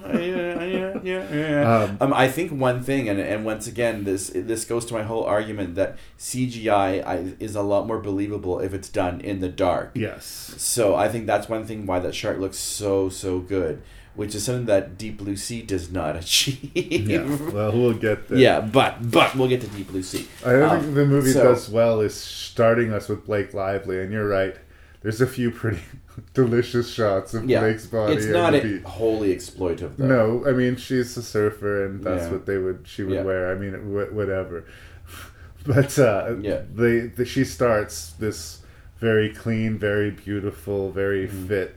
And she ends up like, it's sort of like Bruce Willis at the end of the first Die Hard. She's like this fucking zombie thing that is clearly like Wile E. Coyote after his 5th explosion. Just this walking skeleton, scarred shell of a person. Like, we see that journey, and all of her ouches hurt when she's swimming under the buoy and she smashes her cheekbone against the first aid kit. I wonder if that was planned too. Oh, that looked so brutal. I kind of wonder if that actually happened in a lot of ways. And if it was deliberate, then bravo. It looked fucking good. It looked fucking good. And same thing, every time like she moved that wounded leg, you're like, ow. Whenever she put her foot down on the coral, you're like, Jesus, ow, ow, ow, ow. Yeah. And that means you're emotionally with the movie. Yeah. No, I have to give credit where credit is due. I've never been overly impressed with Blake Lively. Not that I don't ever think she's been over the top terrible, but I've never gone, wow, Blake Lively, up until this movie. She's the movie. Yeah. If you don't like her, you're not going to like the movie. No, yeah. It is a one character piece in a lot of ways. Yes, there are other speaking parts, but it's her show. Yeah. Like, in some ways, you could almost do this as a play. I don't know if you can do it as a play, but no, I mean, but no, like, it's her either on the rock, the whale at one point, or, that buoy. Yeah. That's it. I mean, like, yes, the shark goes around and we have this, multiple scenes where those guys get eaten, but in a lot of ways, like, you could do a minimalist production of The Shallows. The shark eats 3 people and a good chunk of whale in this movie, which takes place in less than 24 hours. Yeah. So that gets kind of silly too if you do the math on that. Yeah. Even though sharks will eat till they're full to bursting, like but that shark would be like stuffed to the gills full. It would have swam off just to rest and digest. Yeah. There's just 2 little things in the movie, and again, I think I'm largely highly praising this. That I'm not saying cut them. That I found less credible. She's given a little buddy on the rock in this wounded seagull, and its wing is dislocated, and she relocates its wing and sets it off on a float so that it's got a fighting chance, and that gives her, a little bit of, a little bit on the nose. I forgive it. And the one guy, I don't know. I guess it was one of those, it's a classic monster movie thing where a guy's a dick and he gets paid for it. Yeah. This drunken guy's wobbling down the beach and he sees her stuff, and she sees her out on the rock and screaming for help. And instead he takes the money out of there and takes the phone and starts to walk away. And then he turns back and you think he's going to help her, but he's actually seen the surfboard in the surf, and he goes to get it and of course is killed by the shark. For me, I think it would have been stronger if he was going to steal it, and then at the last second he decided, no, I should help her, and he did the right thing, and then was killed by the shark. I think that would have been much stronger than him just being this asshole drunk thief. But again, these are quibbles. I think The Shallows is an excellently made, excellently acted movie. I like the way they did the sort of weird Skype camera phone whenever she's talking to her dad. that also was a technical cue that I liked a lot. I hadn't seen it handled that well in films before, and people do live in their phones, and movies are going to have to find a way to deal with that, and I think that was an interesting thing too. Unfriended is actually kind of done that way. Kind of built that into a movie. And that was its gimmick. No, I had The Shallows as, that, I think it was at 2016 that movie came out, the summer of, as the scariest movie of that year. Like, I'm a big fan of The Shallows. It is, in a lot of ways, mercifully short, too. It is barely 90 minutes. It gets the job done, and it feels grueling for the 90 minutes it is. Yeah, it is. I also have to give a shout out. I don't know who the DP was for this movie, but the shots, it's a well sequenced movie, and it's beautiful to look at. Like the beach itself, the underwater sequences, it is technically well shot. General note, and this is not a beat against The Shallows, so don't take it as that. But I know that there was really no other way to end this movie other than she taking her little sister out to teach her how to surf. Yeah. Like, that was important. Yeah. But it's like in every fucking cheesy shark documentary I've ever watched about some guy survived a shark attack, and they show them going back to the spot of the attack to go surfing. Yeah. All the time it seems like, well, you clearly learned no lesson from this at all. You went back to that exact fucking beach and you brought your little, what the fuck is wrong? It's not the same beach it's in Texas, but no. But the fact that she's going back into the water, where I'd be like, nope, no, I'm done. You're allowed to officially retire from all things ocean. Yeah, that part I don't quite buy. It should have been, at an amusement park or something. But that's just me projecting my character onto hers. Yeah. I really liked it. No, Charles is good.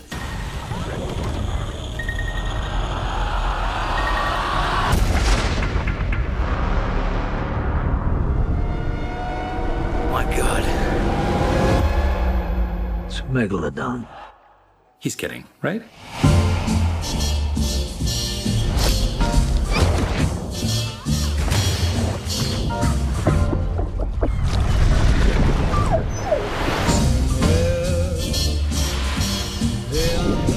That thing's out there.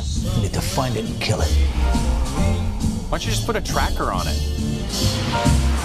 Did you guys ever watch Shark Week?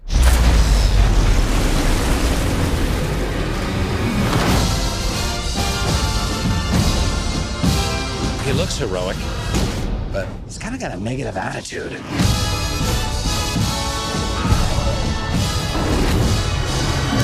Chew on this, you ugly.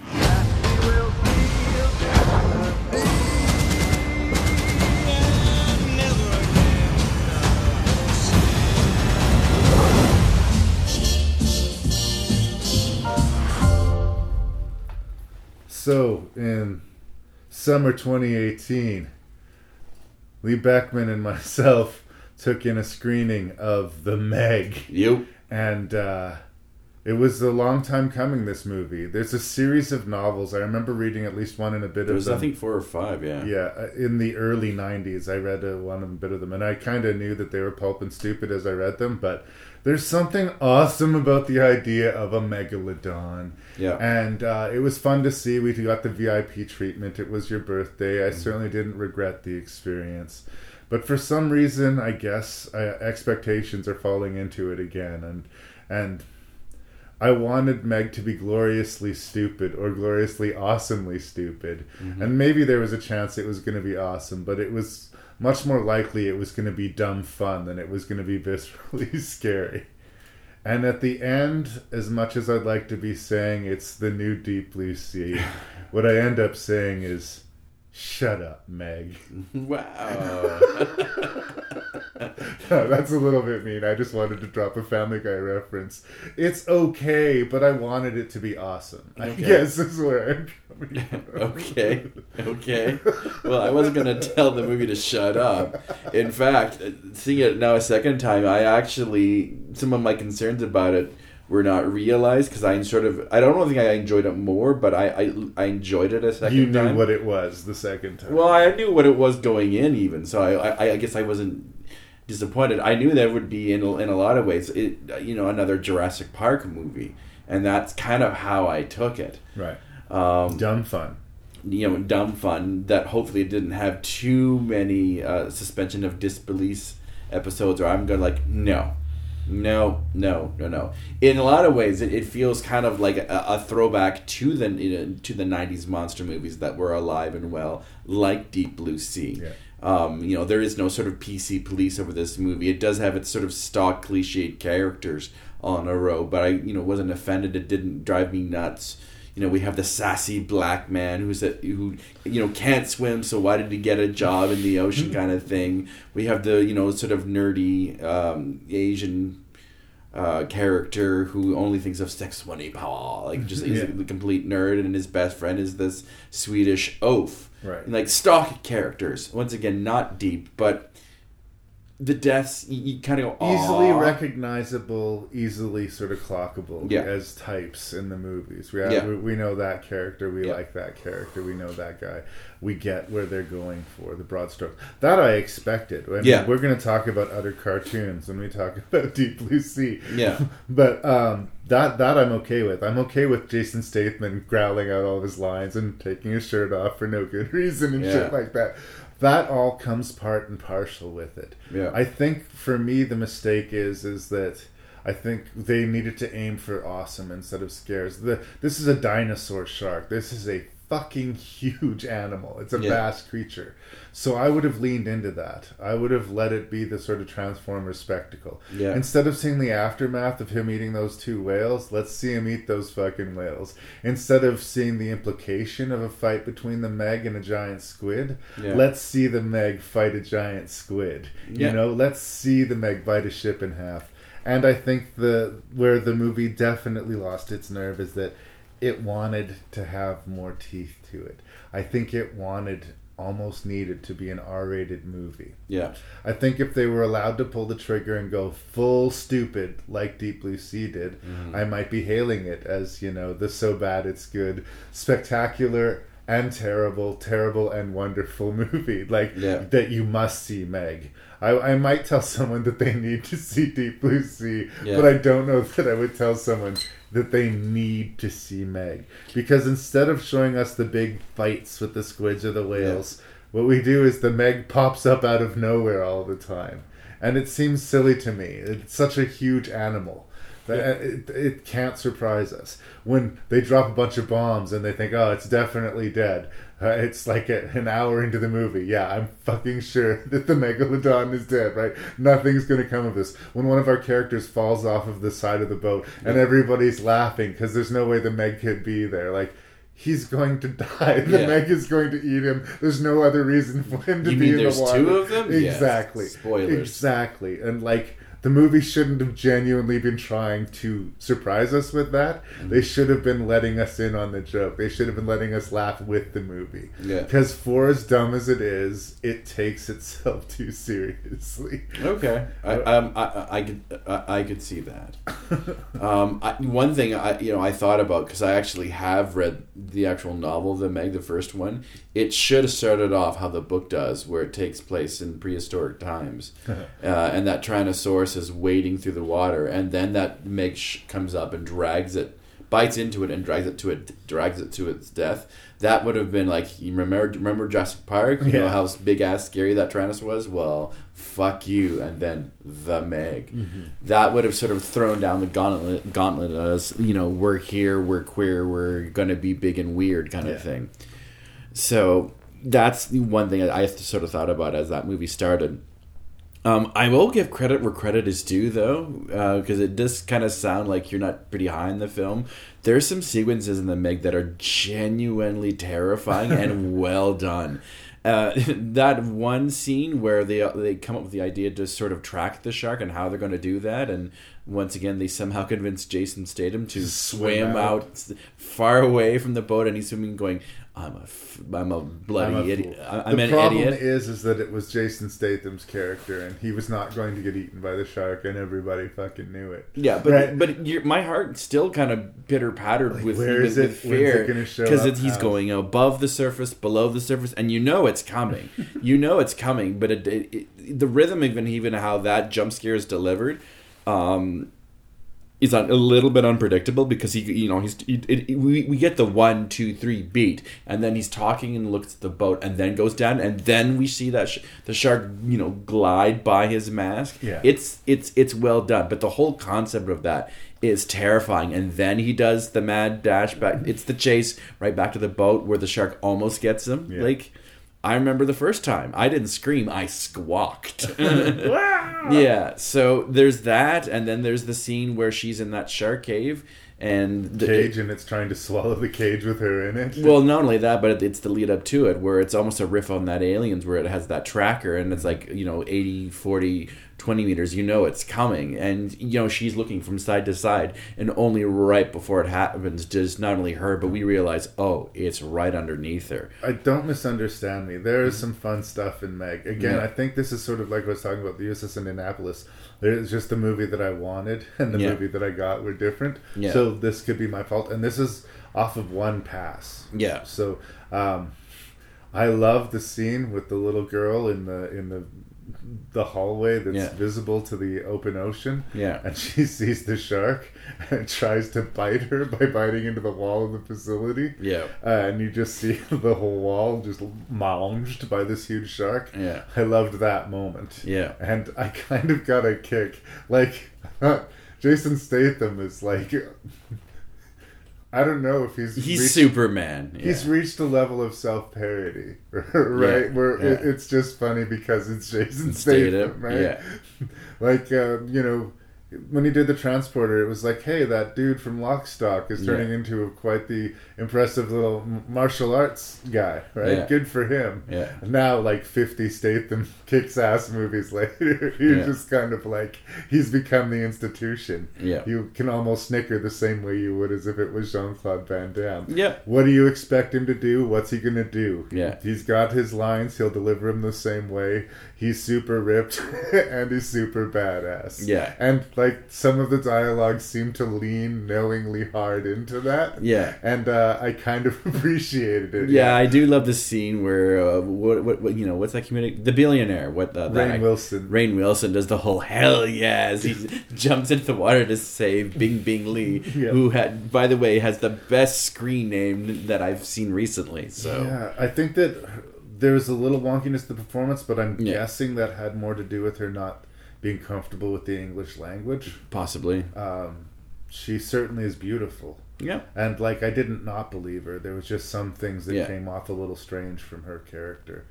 And of course the super sweet little girl, you couldn't be scared when she was around because they weren't going to kill the super sweet little girl. Yeah. It was pretty clear pretty early on the movie, type of movie that it was. Yeah. There weren't going to be like any kind of like shock, risky kills. Yeah. Or and when it does get to the beach, even though they set up, the fat little kid on the rubber raft, they're not going to kill the fat little kid on the rubber raft, which is a huge tease. I will say this movie does sort of seem savagely edited, and you can really feel it with the whole sequence of the beach, because they do build up to it. They spend a good amount of time of that movie building up to that beach sequence, like where it was meant to mean something, and then the actual attack itself is short. Like it's over before it really even gets started in a lot of ways. And that's where I kind of felt at some point where someone gutted that movie at some point. Yeah. And you can really feel it and see it when it gets to that third act. Also, if you want to make a reference to Jaws, I understand you're making a big shark movie. Yeah. It makes sense. Even the original Open Water had a sneaky backdoor link to Jaws.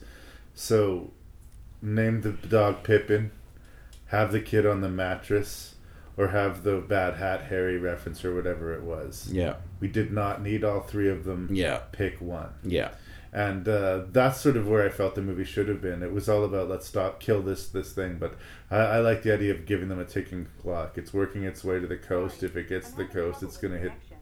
I don't know. There should have been a ticking clock of the shark getting closer and closer to the populated area, and that's why they had to try and stop this thing. Like getting there, which would have been sort of like the bloody finish line. I wanted it to be sort of the big spring break sequence in the Piranha remake, right? And they just couldn't or wouldn't give us that. Yeah. But it seemed like that's what they were building up to, or at least wanted to make us believe that they were building up to. Yeah. I would love it if we got a director's cut or an unrated version. I have a sneaking suspicion we might, because they actually did film. So this might sound dated to your ears now if you've got a DVD or Blu-ray of it that's completely wet. Yeah. But in the theaters, they kind of pulled a lot of the teeth out of the shark. Yeah. Yeah. Yeah, I agree. But I did have a lot of fun with this movie. Absolutely. And being that's hard the thing. on it. Yeah, and I can't say that for the previous three movies. Mm-hmm. Like, I did have a smile on my face, and genuine terror did happen, even more than once with this movie. Like, there are some well-made, well-shot sequences involving Statham and the shark or other actors in it. And even the little girl, I think you always have this huge risk when you're casting children in a movie where if they do the whole cute thing, it could either be endearing or annoying, and that was one of my fears with this girl. That's what made it feel like a Jurassic Park sequel in a lot of ways. Yeah. Jurassic Park always will fucking bend over backwards to find a way to put a little kid in that movie. Yeah. Every fucking one of those movies, they have to have a little kid in there somewhere. Right? Yeah. But it wasn't annoying, or it wasn't annoying to a level where I was like, oh, not She her. did have some pretty precocious fucking lines. Yeah, and the eyebrow thing and might like, have been, yeah. You should have sex with my mom. She didn't say that, but she said that. Yeah. Right? Yeah. Yeah. Or giving him permission, basically, to pursue her mother sexually is kind of past absurd. And a little creepy if you stop and think about it. But yeah. No, the Meg is dumb fun. Yes. I agree. I agree. There, it could have gone farther, and it was not the awesome movie that we were hoping for. But here's the good news: it Yeah. did well enough that we still might get that movie. Yeah, I imagine we will have a Meg sequel, and I'm happy for that. Yeah. I'm also happy that a big studio can actually make a pretty terrifying shark movie, much like The Shallows. So. The same way I get excited by big budget zombie movies, even if they're bad or whatever, the Resident Evil franchises of the world, I get excited about these big budget B movies. Like, instead of the fucking Asylum doing giant octopus versus mega shark, how about a studio that actually has the budget to seriously contemplate taking that on? Yeah. And why not? They're doing this fucking King Kong, Mothra, Godzilla battle royale next summer. Like, let's see it. Let's see some big underwater monster fights. That's what Meg can bring. And sure, if Statham wants to come back, just as long as he keeps his shirt off. Yeah. Well, I once again, I'll give credit where credit is due. And I was getting worried because you don't see studios doing these big budget monster movies as much anymore. So you always get, excited and a little bit worried when you finally get up to it. Will this shit the bed, if you will? And I'm happy to say that the Meg doesn't. I would honestly say check it out. I mean, don't come in with you're expecting the sun and the moon, but they don't make movies like this anymore in a lot of ways, and that is a sad tragedy. As dumb as it is, and as problematic some of the stuff in it is, and I've talked pretty negatively about it, I will watch this again, probably several times. Right? I will be in the mood to watch something unchallenging and pretty and entertaining, and not have to think too deeply. The Meg will fit the bill. I just, again, I wanted it to be Deep Blue Sea, and it wasn't quite there. Good enough? Yep.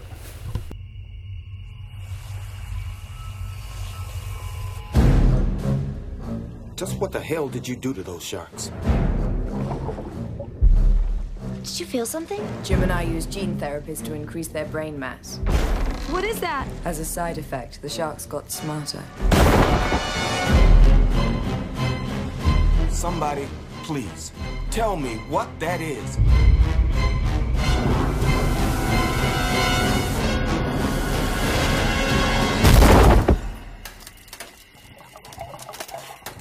Go! Go!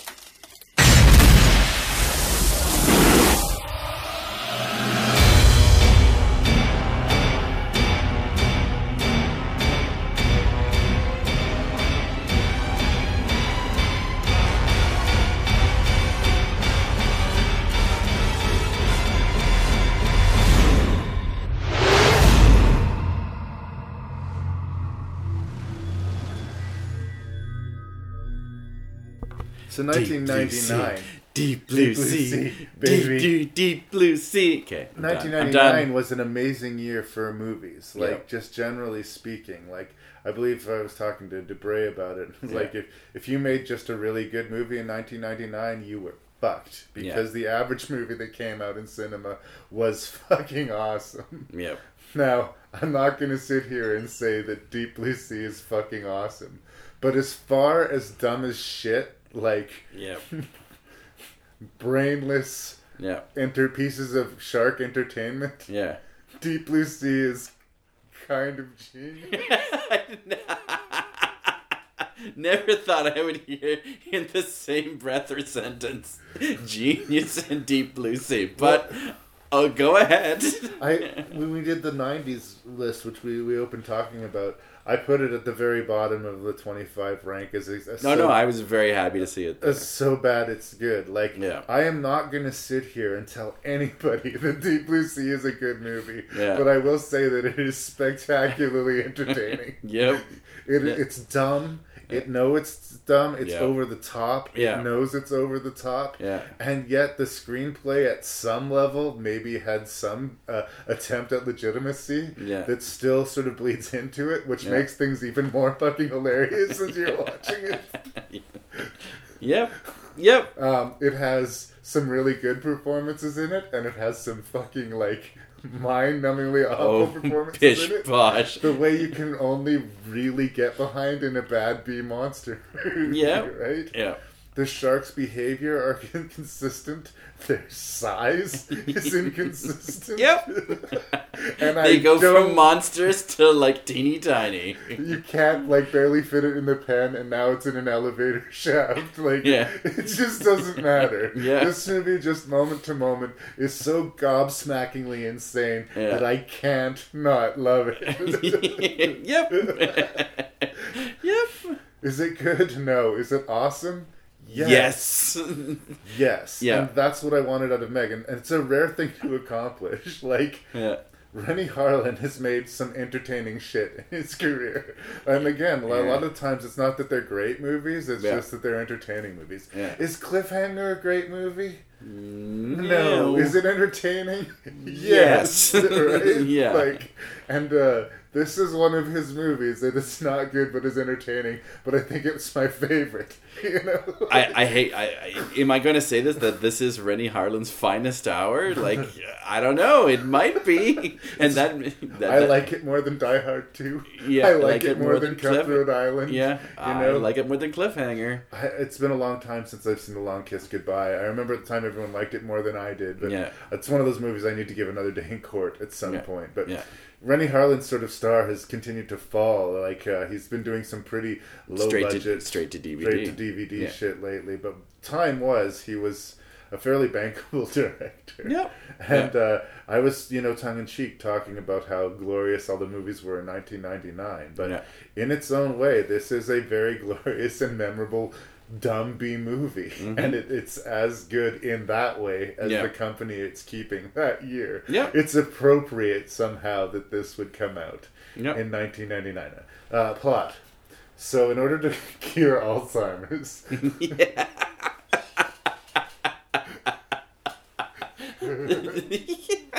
Saffron Burrows, a supermodel. I love they always hire supermodels to play like super renegade scientists brainy, for some reason. But you can be beautiful and smart. I understand that it does happen, but in movies it seems to happen a fucking lot.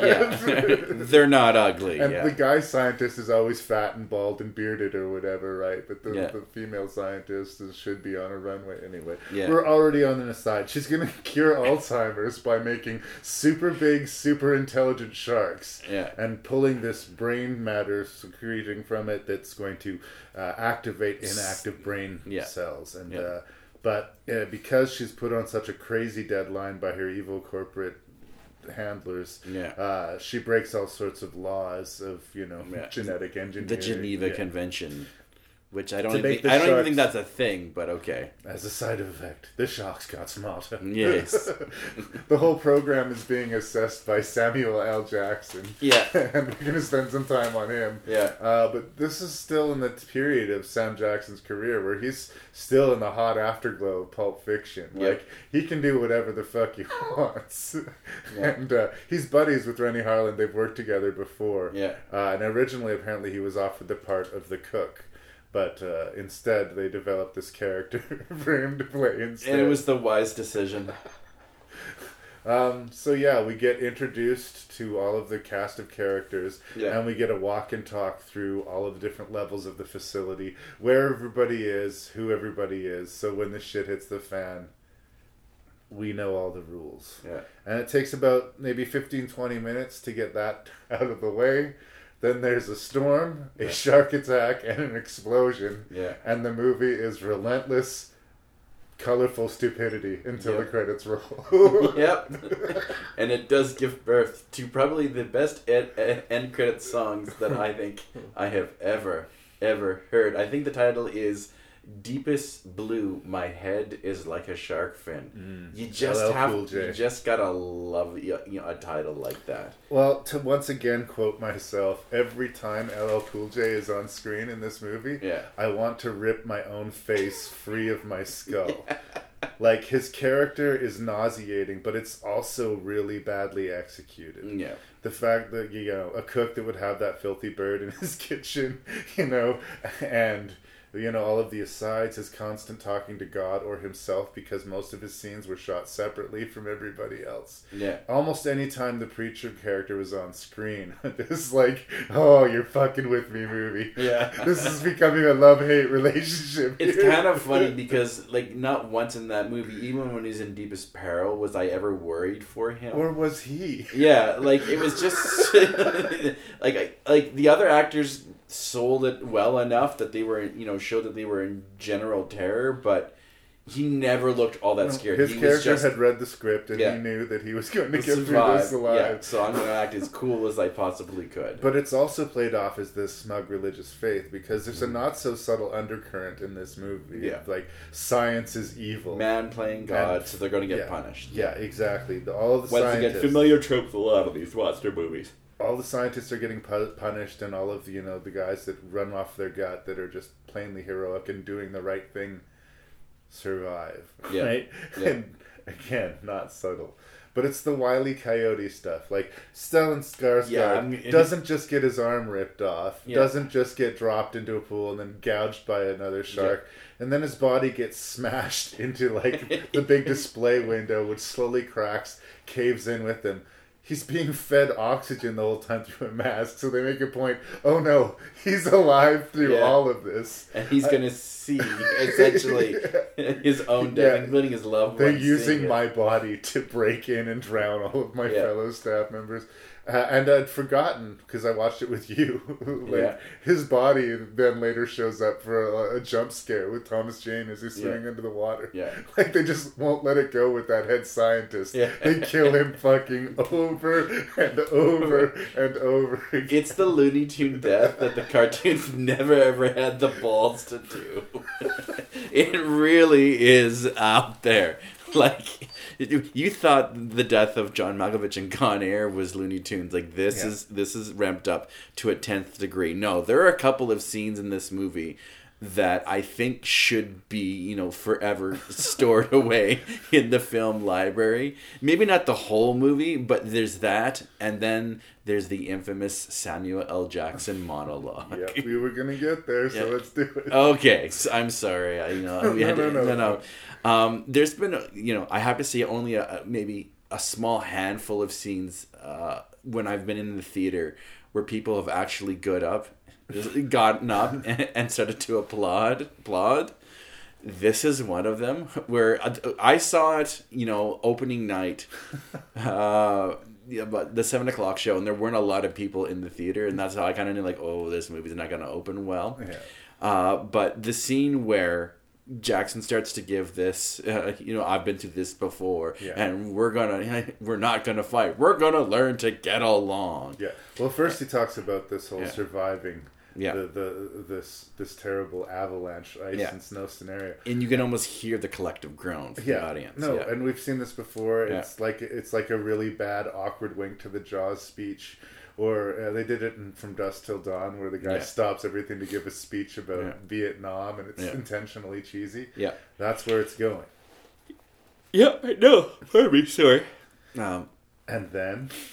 And then, out of nowhere, in mid-speech, a shark comes out because he's standing right in the front of a pool, and it kills its most bankable movie star. Halfway through the movie. He is the big name on the poster, and he's gone. He's ripped in half by two sharks. In fact, if you ever listen to the narrative that the commentary with one Sam Samuel after that he does. He stops. He says, "Well, I'm no longer in the movie, so thanks and have a good night." He's gone. Yes, I don't think it's much of a spoiler since this movie is well over 10 years old. Everybody knows that death, I think. Yeah, but it's so strong that it survives pretty fucking piss poor special effects. Yeah, I honestly think that's probably the worst special effect in the movie. Yeah. But it was so hilarious that everybody uniformly lets it go. Yeah. Because, I don't think Jaws established it. It always has been a thing where there's a character that's got hard bark on him and everybody doesn't know how to take. But then we learn his story. Yeah. And through context, we understand that he's okay. Yeah. He's hurting or whatever, right? Yeah. And it's just like, seriously, is that where we're going? No, he's dead by a shark. Just fucking with you. Yeah. Well played, kids. And I think that's one thing that really works for Deep Blue Sea is, yes, they knew right from the get-go that this movie was a silly monster movie. And it is, I don't want to say satire because I think that's giving it too much credit. It's not winking. That's why it's awesome. But it's not intentionally funny, but it is hilarious. But I do think it was very self-aware of what movie it was. This is the era of Scream in a lot of ways where that kind of meta comedy or at least commentary were perforated through our horror movies. So I do think they knew what they were making. Yeah. They knew what they were making. And they were, they knew it was a silly, stupid monster movie. And it was just done perfectly. Yeah, and if you haven't seen a lot of monster movies, you're going to enjoy it. But if you have, you'll enjoy it even more. There's a scene with Michael Rappaport where he has a conversation with LL Cool J right before he's about to go run an errand with the main character of the movie. Yeah. And this little bonding moment, that's the best definition of physics I've ever heard in my life, which is a really horrible definition of physics, by the way. Yeah. I mean, LL Cool J might as well have just cut his throat in that scene. That was the scene that tells us, Michael Rappaport is about to die. Yeah. And it's hilarious. I just dude, stop talking. I was like, okay, you're so dead. Yeah. You're so dead. Yep. Just lather it with barbecue sauce and then chum and go, you'll be okay. Apparently, there was a last-minute addition to the menu at this movie. Saffron Burrows' character was originally intended to survive the film, but they did test screenings of it, and apparently the audience thought it was bullshit that she didn't get eaten by a shark, since the whole thing was technically her fault. Yeah. So back they went, and they filmed. She gets fucking killed pretty hard. Wow. Yeah. And again, I think it was a good decision. Yeah. It was an unearned sacrifice that she did, and I think at the time she thought she was going to be able to climb out of the water, but the shark was just way too fast. Yeah. And blah, blah, blah. Yeah. But again, I wasn't like, oh, that sucks. You know, it was like, that poor girl. I was having too much fun shoveling popcorn into my face and laughing at the movie. Yeah. Yeah. So... I will say this, though. I kind of get the impression that in the original cut that LL Cool J did, I think, die because it really seems like he was sure eaten, he was in the mouth of the beast. And it was going to, he was done. And, of course, he survives the movie. It's very biblical. I think it sort of feeds into this sort of theme of science is bad, faith is good, right? He was in the mouth of the beast, but he had the light of Jesus on his side. Sure. You know what I mean? Yeah. Okay. Yeah. But I don't know, man. Once again, I agree with you. Deep Blue Sea. It's a movie that I have seen way, way too many times, and will never get tired of watching it. Even that sequence that he even borrowed from one of his own movies, that the ladder sequence that takes place in that long elevator shaft. Yeah, it is really well done, and you kind of feel that death when finally that. I don't even know who the actor's name is. Jacqueline McKenzie playing Janice Higgins, and I've never seen her since in a lot of ways, and she's good. She's good in the movie, but again, it was one of those things. once her character beats were done, Yeah. she basically ran the walk and talk at the beginning of the movie with Sam Jackson. She's the exposition. Yeah, she's the exposition of dialogue character. And she's the girlfriend to the scientist, so she's really upset when his arm gets bitten off. Yeah. Once we know the layout of the place, and her boyfriend is dead, and that she's run out of shit to do in the movie. She's shark food. Yeah, you know that her death is coming. Yes, in absolutely. fact, even with when we see the elevator shaft, it almost seems like it's her time. It's still well done. It's straight from cliffhanger, but it's one of those for me. And we liked her. She was a likable character. And, Yeah. The movie needed those. It's a strange place for me to be in because I usually wag my finger at such stupidity, but I have a lot of love for Deep Blue Sea. Yeah. And it's one of those things, like, I understand if people will just say that movie is terrible, but sort of like when we reviewed Anaconda, this is in the so bad it's good category. Yep. And of a so bad it's good movie, it's one of my favorite of that type. Yep. So if you haven't seen Deep Blue Sea, set your mind on stupid. Yeah. Oh Lord, set your mind on stupid. Apologize to your brain and do some smart brain exercises after. Yeah. Because this is candy and rotten candy.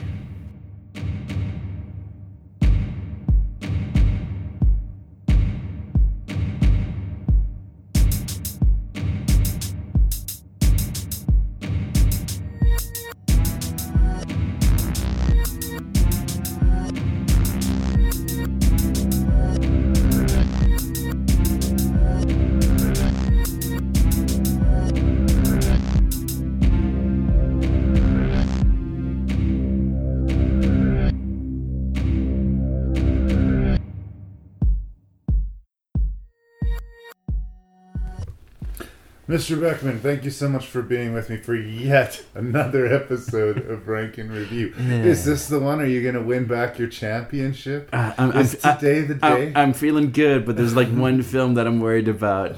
It'll be the wild card. I'll say this. Well, I'm curious. What was your least favorite of these 6 shark movies? Do you want to be surprised? Let's hear it. Okay, number 6, I have I can't believe this even made it past the pitch stage of, and that is Jaws: The Revenge. Yeah, I was going to be cross with you if that wasn't on the bottom. Yeah, this wow, just wow. Yeah, number 6, Jaws: The Revenge. Number 5 is the USS Indianapolis Men of Courage. Mm-hmm. Just poorly conceived, poorly executed, a lot of wrong choices. But I will say, once the torpedo hits and the men fall in the water, it does get riveting, but it does feel like a slap in the face to what is really, really a terrifying story, and yet to really have a good movie of this made. Please, someone make a good movie of this story. You will make lots of money. Number 4, I have the Open Water 3, and I can't believe this is a trilogy, but once again, characters I could give 2 hoots about, but once the actual terror starts to happen with the tidal wave, and the sharks show up, it becomes sort of riveting watching. So I wouldn't recommend it per se, but it's not offensive, if you will. So I have that at number 4. Number 3, I have the incredibly stupid but fun The Meg. The Meg is good. I agree it's not an amazing movie, but it made me smile quite a bit. So this is where I get worried. Okay. This is where I get worried, because I kind of think I'm going... I don't know whether you're thinking either your heart or your head, because at number 2 I have Deep Blue Sea. Deep Blue Sea it puts a smile on my face. I've seen this movie way, way too many times, and I think the script and the filmmakers knew they were making a completely done movie, and he tried hard. LL Cool J tried to sink this movie, but no, computer sharks won out. So I have number 2 is Deep Blue Sea, and then number 1. I have The Shallows, a superior horror film where it's a great monster movie and it's beautifully shot, well acted. It is, there's not a lot of meat on this bone. It's a short 80, 90 minutes movie, and I think The Shallows is impressive. So that is my list. I agree, The Shallows is impressive. Get ready to be happy, Mr. Beck. Are you kidding me? Fucking A! That's right. I just right here. Right here. But go.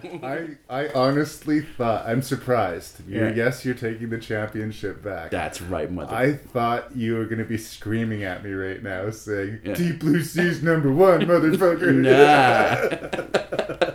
And I would have been sympathetic to a certain degree of that argument. We don't have to have the argument now. All right. Because it turns out I agree with you 100% on these movies. It's weird. We go through these long periods where the trophy doesn't change hands. And then, like, in the last couple of months, this is, like, the third time. It's fucking ridiculous. All right. God, so, I'm going to go through it really quick just because I like to do it. But, Jaws the Revenge. Meist all Cridy. I mean, across the board, epically failing in everything you have to do. I mean, I was mean with the lead actress, but like, she's not a terrible actress, but she was fed a bad meal. But you had Michael Caine, you had a budget, you were making a shark movie. You didn't have to reinvent the wheel. It could be dumb. You have Jaws 4. You have my fucking permission to be dumb. This was terrible. Yeah, terrible. Needed to go back to the drawing board just the sheer idea of it. This is so terrible that I'm amazed it's not an Alan Smithy film. Like I'm surprised that the director would answer any questions. You know, he was hiding somewhere. I was going through a divorce. And I had a real bad cocaine problem. And all the money went to coke. Okay, I am sorry, but there's just no getting around it. Jaws the Revenge is awful and not hilariously awful and not entertainingly awful. It is just fucking awful. Dead last. With no joy at all do I put USS Indianapolis Men of Courage in 5th place. I've wanted this movie for a long time. In fact, that might be part of the reason I'm so disappointed in it. And again, it hurts because you feel like it was well-intentioned. It comes from a place of well-meaning, and it's got a big heart. And that heart kills the movie. Strange but true. So, Indianapolis. Open Water 3 Cage Dive. I think it's like 84 minutes, I want to say. And there's about 15 minutes in there that are fucking terrifying. The rest is highly skippable, unfortunately. And I hate having to say that because I like to defend found footage movies. But on a purely primal, there's something with teeth that's going to eat me in the darkness. It does have some very effective moments. I can't say otherwise. But I would be lying if I didn't say I was disappointed overall with it. So there we sit.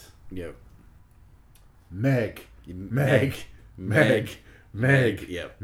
It is big. It is dumb. It is fun. We'll see how it ages. I mean, again, I would watch it again. I mean, I don't know how many times they can make a shark the size of a dinosaur jump and go boo.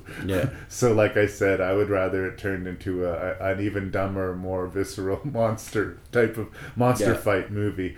But I mean, it was a fun starting point, and we'll see if it makes a little franchise out of itself. I'll keep going with it, but my expectations are lowered. Again, I was wanting it to be Deep Blue Sea, but Deep Blue Sea is number 2. It's a gloriously awful movie, and I love it. I love it. I love how bad it is. I love how awesome it is. It's over-the-top violence. It's not scared of its R rating. It's okay with being dumb. It's okay with knowing that it's dumb. It's just like, we're having fun, have fun with us. And that's all the movie asks of you. I mean, if you want to have fun, just go in with that mindset. If you try to do any kind of like mental jousting with the movie at all, it will fall apart in your fucking hands. I promise you. But I think if you go in set on dumb, this movie is kind of amazing. But I could not. It has two of the best not. deaths I've ever seen. I will say that. I just could not put it at number one. I know. You really couldn't, and I get it. I just couldn't get there. Yeah. Much as I would have liked to. Yeah. Like, it would have been a subversive choice. But Yeah. The Shallows is amazingly executed. Yeah. It's genuinely scary. And like I said, the only hump to get over is that shark's a straight up monster. Yeah. But it's scary. Yep. But once you buy into it being a monster, you can buy into the rest of the movie. Like, if it's a normal shark, I think that the third act doesn't even really make sense. But if it's just this crazed monster out to get her, Yeah. no.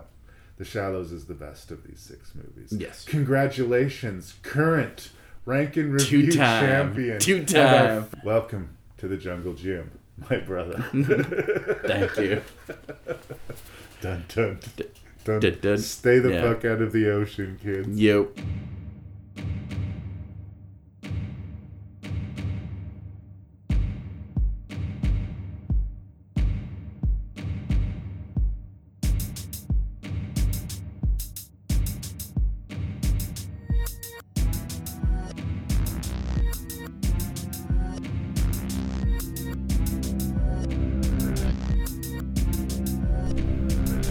And that's another episode out of the way, ladies and gentlemen. I hope you enjoyed that. I hope you don't mind. We're going to finish out this episode with an open letter from Lee Beckmann to a friend of the show, Jason Dupre. So if you listen to the 90s episode, keep on listening and you'll be able to hear Lee's critique of Jason's selections. It's interesting that he had only nasty things to say to Jason and none to me. I think he's trying to curry favor on the show. I don't know. As usual, I encourage you to send your feedback to ranknreview@gmail.com about this or any other show of Rank and Review. You can tell me your favorite shark movie. You can tell me the best and worst movies of the 90s, anything like that. And you're always helping me when you tell a friend to listen to the show. If you love Rank and Review, believe that Rank and Review loves you back.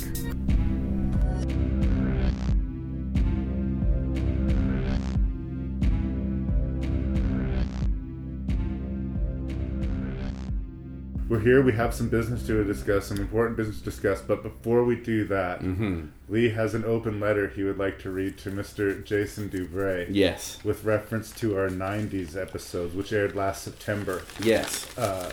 And was, I think well received for the most part. No, it was... I think my list was better than his. And I'm sure he thinks his list was better than mine, but I'm sure our fans are desperate to know what you have to say. So, without further ado, an open letter to Jason Dubray from former Rank and Review champion Lee Beckmann. See, you're just just making me even angrier.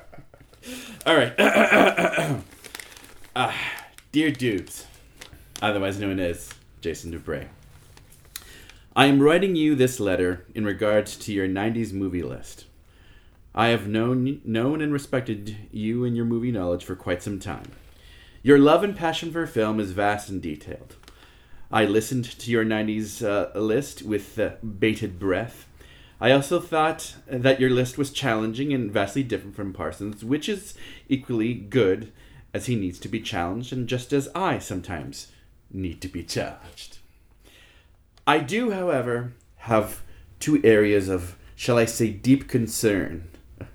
2 entries on your list that give me dramatic pause on your selection. It wasn't your decision of not 1 but 2 David Lynch films, as I support your endorsement of Lost Highway, although how you see Fire Walk With Me not as a vapid mess of a film is beyond me, but that's okay. What gives me deep troubling concern with 2 things is, 1, I passionately feel that you have numerical dyslexia when the ranking of the Blair Witch Project. You had it at 25 instead of first place. And I just find this a gross misjudgment and a symptom of your illness. And that is okay. Numerical dyslexia is an illness that there's help for people like you. But the second thing that causes me deep concern, and where I agree with Larry with his comment, when did the weight of the world crush your soul, Your omission of Tremors on your list vexes me quite deeply. How can you miss this beautiful and intoxicating pairing of Kevin Bacon and Fred Ward? And I would, for me, I would pay good money just for them to read the phone book while defeating Graboids. As well, the hilarious coupling of Reba McEntire and Michael Gross are well worth the price of admission. How can you exclude a fine classic from your list is baffling to me. I strongly suggest you reconsider your omission and look deep into your heart. To have The Exorcist 3 mimic Candyman, Misery, and Lost Highway above even Tremors, I question your sanity, your heart, your very soul. May God have mercy on you. Signed sincerely, the Beckmann, Tremors lover. Oh, that's it? That's it. Okay. Well, I mean, thank you for having my back on that. I even understand. I ranked it all the way in second place, which is like crazy personal, but that's fine. I understand it not being as high as me, but honestly not having it on the list. See, just like, no. No. Although, you know who I heard talk shit about Tremors? Oh, who are we beating up? Kevin Bacon. What? It's funny because he came back to shoot this pilot for a TV series they never made, but apparently at the time he was shooting Tremors, he was kind of embarrassed to be in an underground snake movie. Really? Which makes me believe even further that Kevin Bacon is an amazing actor, because I felt joy in that performance, and apparently there wasn't much. So, hey, he wasn't too proud to not come back. He couldn't have hated the results, but I don't know. You mean... I think we should maybe pull our focus back though towards the discussion of the day. Yeah, I just had to get that out of the way because it was like because I did listen to the episode more than any human should. But just studied it like the Zapruder footage, just a tad. It was just more of like, what? This should have been me. This should not. Anyways. I kind of like the listing aspect of it. Like when we run out of decades to do, I'll have to come up with other lists because it seems to be fun. Yeah. But I mean, it was, you know what, Dubray, I got nothing but mad love for you. I do love the man. It's just like, no.